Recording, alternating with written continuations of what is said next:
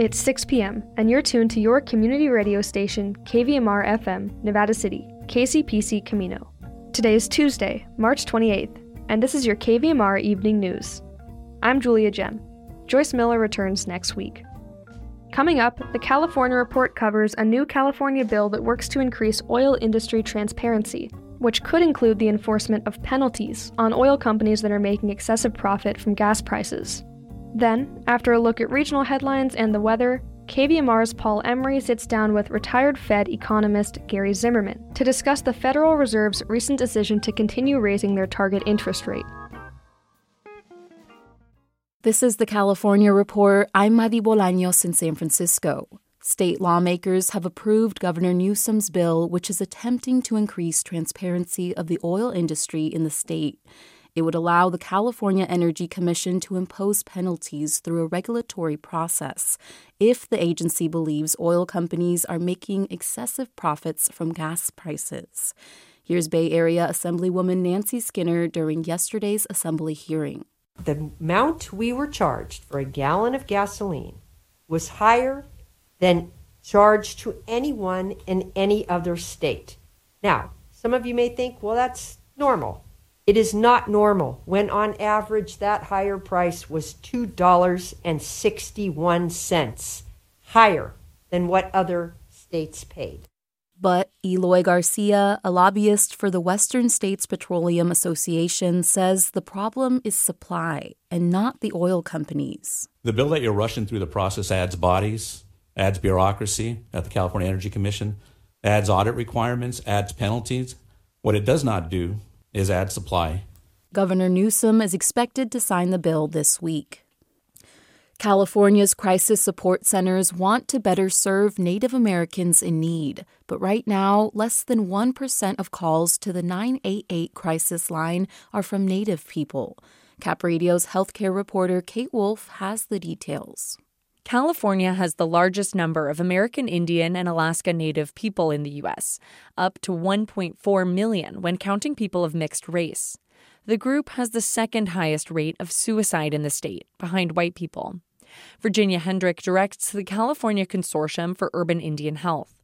She says Native people may not be calling 988 because of cultural differences in how they express feelings of distress. Many of us have a cultural belief that once you speak about something, you're speaking life into it. You speak power into it. Assemblymember James Ramos believes many Native people experience psychological pain related to historical trauma, and counselors must be aware of that. Having the infrastructure is important because we need to know when someone calls that they're reaching out and talking to somebody that they can relate to. Ramos supports creating a 988 option for Native callers to be linked with Native volunteers.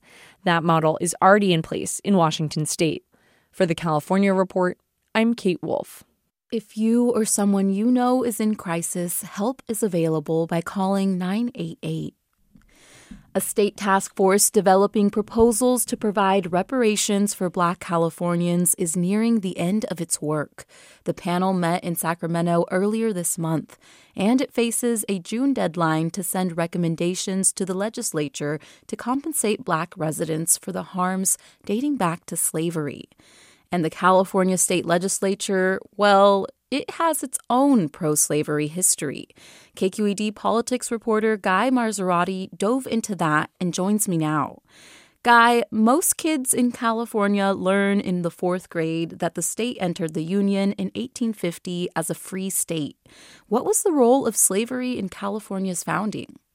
Yeah, so slavery was a foundational issue in California's entrance into the Union. California was admitted as part of this compromise between supporters of slavery, opponents of slavery, the Compromise of 1850. And at California's Constitutional Convention, this was debated. The delegates ultimately did ban slavery in California, but we know from historians that, before statehood, hundreds of enslaved Black people were brought to the state, many to dig for gold during the gold rush. And what are some of the ways in which the state legislature supported the expansion of slavery? So first, the California Fugitive Slave Act passed in 1852 really at the behest of a lot of supporters of slavery in the legislature. As historian Stacy Smith told me, if you were a slave brought to California at the height of the gold rush, like 1849, you could basically be captured and extradited all the way until 1855. So just this like era of terror for black people living in the state, even though it was technically a free state. The second action I looked at took place in 1854.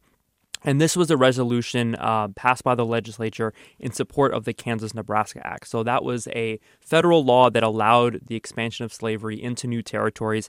Super controversial. It was a huge spark for the Civil War. And the California legislature actually supported it. And then, beyond those two actions, there's the fact that we know there were California legislators who held slaves. I looked at one state senator, James Estill. He was instrumental in getting the California Fugitive Slave Act passed. At the same time, he was enslaving more than a dozen people at his farm in Solano County. Wow. And you tracked down one of James Estill's descendants, right? That's right. So this is this guy named Sean Ryan, had a pretty unique upbringing. He says he spent a lot of time in his childhood in what he described as a religious cult. So by the time he got out of that and finally enrolled in high school, he really didn't have any sense of U.S. history. He told me about learning of the Trail of Tears and the first time he was in a U.S. history class and just breaking down crying because he had never heard of any of the history, what the U.S. government had done to Native people, and just came in kind of totally unaware of U.S. history. So after that, he became hooked. He did a lot of research into his own family history. That's how we learned about his great-great-great-grandfather, James Estill, that slaveholding state senator, who, by the way, also founded San Quentin Prison. Crazy. And how are lawmakers who are currently serving in the legislature grappling with this history? Yeah, it's been crickets for the most part, honestly. I talked to State Senator Stephen Bradford. He also serves on the Reparations Task Force. He said he hasn't heard from a single legislator about this interim report that the Reparations Task Force put out. He even said, I doubt if anyone's taken much time to read it. And this report details not just the history, all the institutional racism black people have faced in California, but also some recommendations.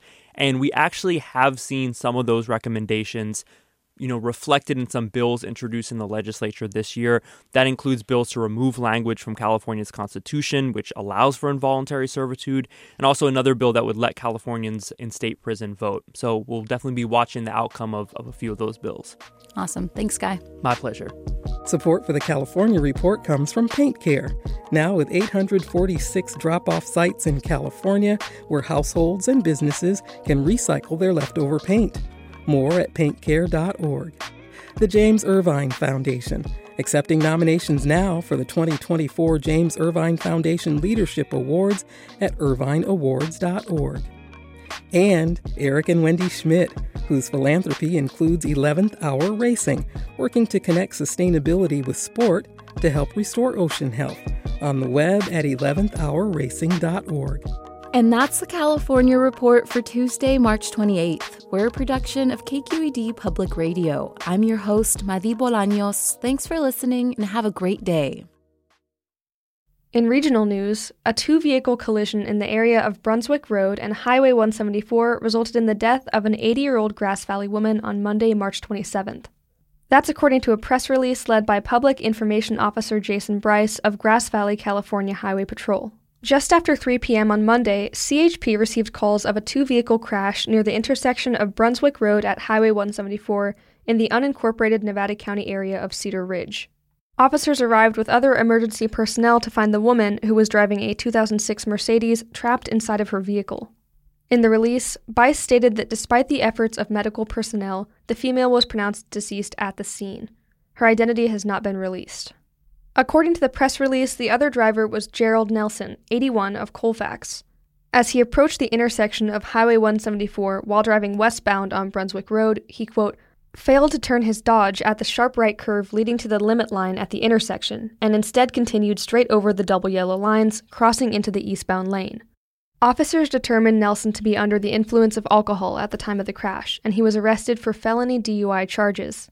The release stated that he was booked into the Nevada County Jail after being treated for minor injuries. That's all from the Union. Ubinet reports that the California Department of Fish and Wildlife has announced the safe and successful capture and collar of 2 gray wolves in Siskiyou County. The 2 wolves were captured March 17th, fitted with satellite collars, measured and sampled for DNA and disease surveillance, and safely released back into the wild. The capturing and collaring of gray wolves is a management and research practice, and, along with other tools and methods, is used throughout the West to help monitor populations, understand landscape use patterns, and minimize livestock conflicts. In Siskiyou County, ground capture attempts to collar additional wolves will resume later this spring. At approximately 6:30 p.m. on Monday, the Nevada County Sheriff's Office Regional Dispatch Center received a call from a person reporting the discovery of severely decomposed human remains near Interstate 80 east of Truckee. KVMR News Director Claudio Mendonça spoke with Leslie Williams, the Nevada County Sheriff's Office Public Information Officer, to learn more. I understand that the reporting call came in yesterday, Monday, in the evening, but the bulk of the investigation is happening today. Tell me about that. We did respond to the area to start the initial investigation along with the California Highway Patrol. As it began to get dark, they secured the area, cordoned off a region around the discovery as if it were a crime scene, just to preserve the integrity of the area where the remains were found. And then we stayed at the scene throughout the night. We had a deputy on scene throughout the night until daylight when the investigation continued this morning. We were also waiting for teams from the FBI Evidence Response Team, some anthropologists from the Chico State Human Identification Lab, along with our Nevada County Search and Rescue Evidence Recovery Team to do a thorough search of the area to find any potential evidence or any information that could be related to the discovery. Is this being investigated as a possible homicide? It's way too preliminary to know that at this time. Because of the advanced state of decomposition of the remains, there will have to be additional forensic testing. It's still very early in the investigation, but that will certainly be something to be considered as they move forward. Can you tell me what happens next? What the next steps are in an investigation like this? It's still very active and ongoing this morning. They were literally still processing the scene. So it's just too early to speculate what the next steps will be. Obviously, have to wait on forensic pathologist reports to come in, and then obviously they would begin to look at any missing persons reports that could, potentially be correlated to the discovery. But again, it's very preliminary at this time. Turning now to a look at the regional weather forecast from the National Weather Service. In Grass Valley and Nevada City, tonight, rain and snow showers, mainly before 9 p.m., low around 33. South-southeast wind 10 to 16 miles per hour with gusts as high as 22 miles per hour. Chance of precipitation is 80%. New snow accumulation of less than half an inch possible. Wednesday, rain and snow showers becoming all rain after 11 a.m. Some thunder is also possible. High near 43. South-southeast wind 10 to 15 miles per hour with gusts as high as 22 miles per hour. Chance of precipitation is 80%. New snow accumulation of less than half an inch possible. Wednesday night, rain showers likely, mixing with snow after 8 p.m., then gradually ending. Some thunder is also possible. Patchy fog after 5 a.m. Widespread frost after 5 a.m. Otherwise mostly cloudy with a low around 30. East wind 5 to 9 miles per hour. Chance of precipitation is 60%. Little or no snow accumulation expected. For Truckee and Lake Tahoe, tonight, snow mainly before 11 p.m. The snow could be heavy at times. Low around 15.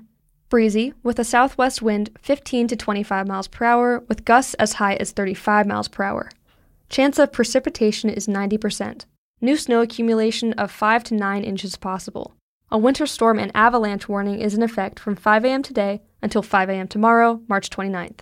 Wednesday, snow showers likely, mainly after 11 a.m. Partly sunny with a high near 34.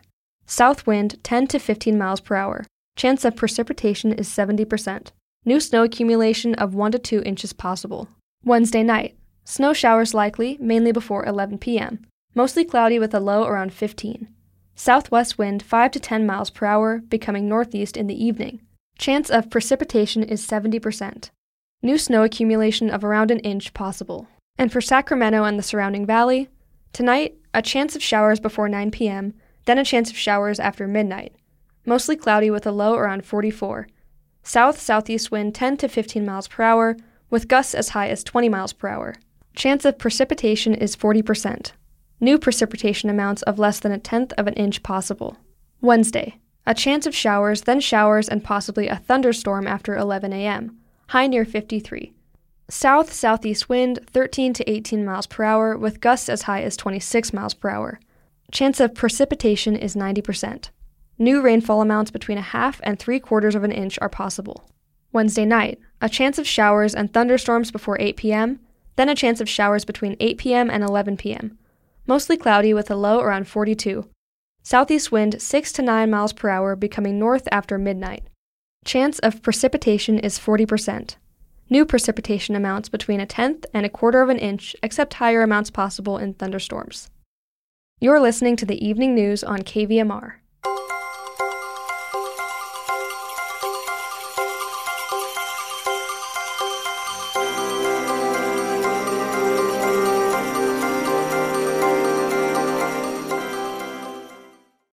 Last week, Fed Chair Jay Powell held a press conference discussing the Federal Reserve's recent decision to continue raising their target interest rate. In this week's economic report, KVMR's Paul Emery and retired Fed economist Gary Zimmerman look to answer the questions of how this decision was made and why. This economic report is sponsored by Rick Kalb, Wealth Management Advisor with Northwestern Mutual since 1983 on Spring Street, Nevada City at rickkalb.com. Well, Gary, that was a good call on the Federal Reserve on interest rates last week. So let's start today with how much the Fed increased their interest rate target. Well, Paul, at Fed Chair Jay Powell's press conference after their March meeting last week, he explained why the Fed decided to continue raising their target interest rate. It's called the federal funds interest rate on overnight loans between banking institutions and financial institutions. The Fed policymakers decided to raise the short-term target interest rate by only 25 basis points or 1/4 of a percentage point, moving it up to a range of 4 3/4 to 5%. But one has to remember that that's only about half of the increase that most forecasters and economists were expecting before the bank failures in recent weeks. Well, Gary, do you think that this will be the last Federal Reserve interest rate increase this year? And if so, why is that? That's a very important question, Paul.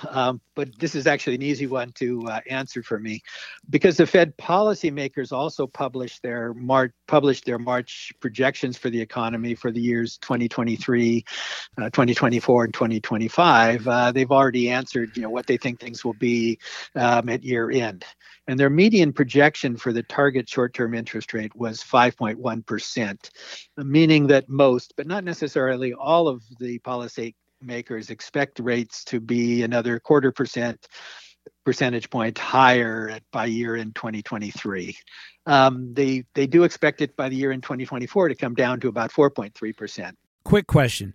Can you tell if this was a close decision or not among the dozen policymakers voting at the meeting? Paul, all of the voting members supported the decision to raise interest rates by 1/4 of a percentage point.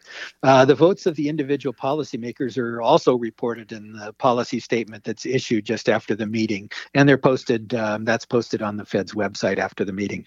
Well, Gary, after the meeting, the Fed chairman also did a press conference. Why was that?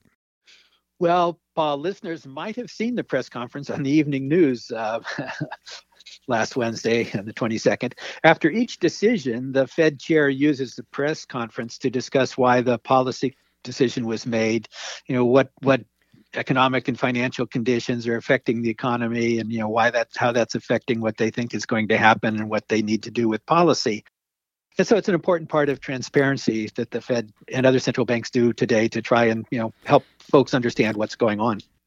Gary, it seems to me like the Fed policymakers faced a difficult and important decision last week. Yes, Paul, I think this was a particularly important decision because it signaled sort of the Fed's policy focus, whether it was going to be directed towards inflation, fighting inflation, or boosting financial stability, or offsetting the risk of a recession. Given all of those factors and potential risks, this was important signal for the financial markets and the economy. So the policy statement that was published just after the meeting reported that the economy has continued to grow modestly. The job gains had picked up and remains strong. And the unemployment rate remains low. It's still below what the Fed policymakers consider to be full employment. That's around 4% or under. So that's basically all good news. The bad news basically would be the financial stability issues and the fact that the inflation rate remains elevated, around 5 or 6%, depending on the measures. That's down, but still well above the Fed's 2% inflation goal. Well, Gary, how much do you think that the recent banking failures and concerns were considered in the Fed's decision? Oh, of course, I would seriously consider it. I think there's a lot of uncertainty, though, about what the effects are and what we'll see in terms of how strong those effects are over time. Those recent bank turmoil, and the Fed needed to consider how their decision to raise interest rates would again affect the safety and soundness of the banking and financial system. And so the higher interest rates will tighten lending standards, and so will the bank failures and the turmoil that we've seen in the banking system will also tighten lending standards. And both of those together would be expected to slow the economy and inflation. The question for the Fed right now is, and they just don't know, I think, and the chairman said as much in his press conference, how much, and they just can't tell yet. Too early to tell. So one more question, Gary. What would be an important takeaway from the information about the meeting? Let me give you a couple. The Fed faced a difficult decision: lower inflation, stabilize banks, avoid a recession. If they focused mostly on financial stability and held interest rates steady, that would, suggest that they were putting their efforts to slow inflation on hold. And, that might, lead to expectations of inflation rising. Then they certainly don't want to see that, or didn't want to see that.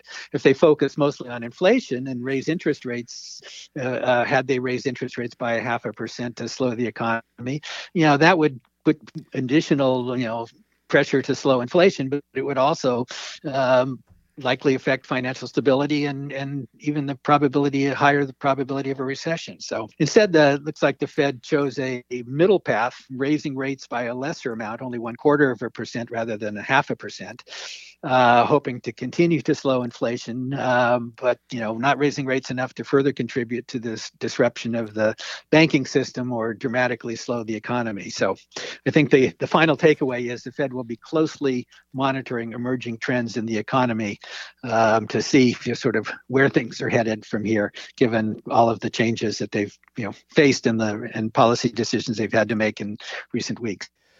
Well, that's a lot of information, Gary. Thank you very much for sharing your knowledge with KVMR. Thank you, Paul. Gary Zimmerman is a retired senior economist for the San Francisco Reserve in San Francisco, and currently is a visiting professor at the Vienna University of Economics and Business in Austria, where he teaches courses in economics and finance.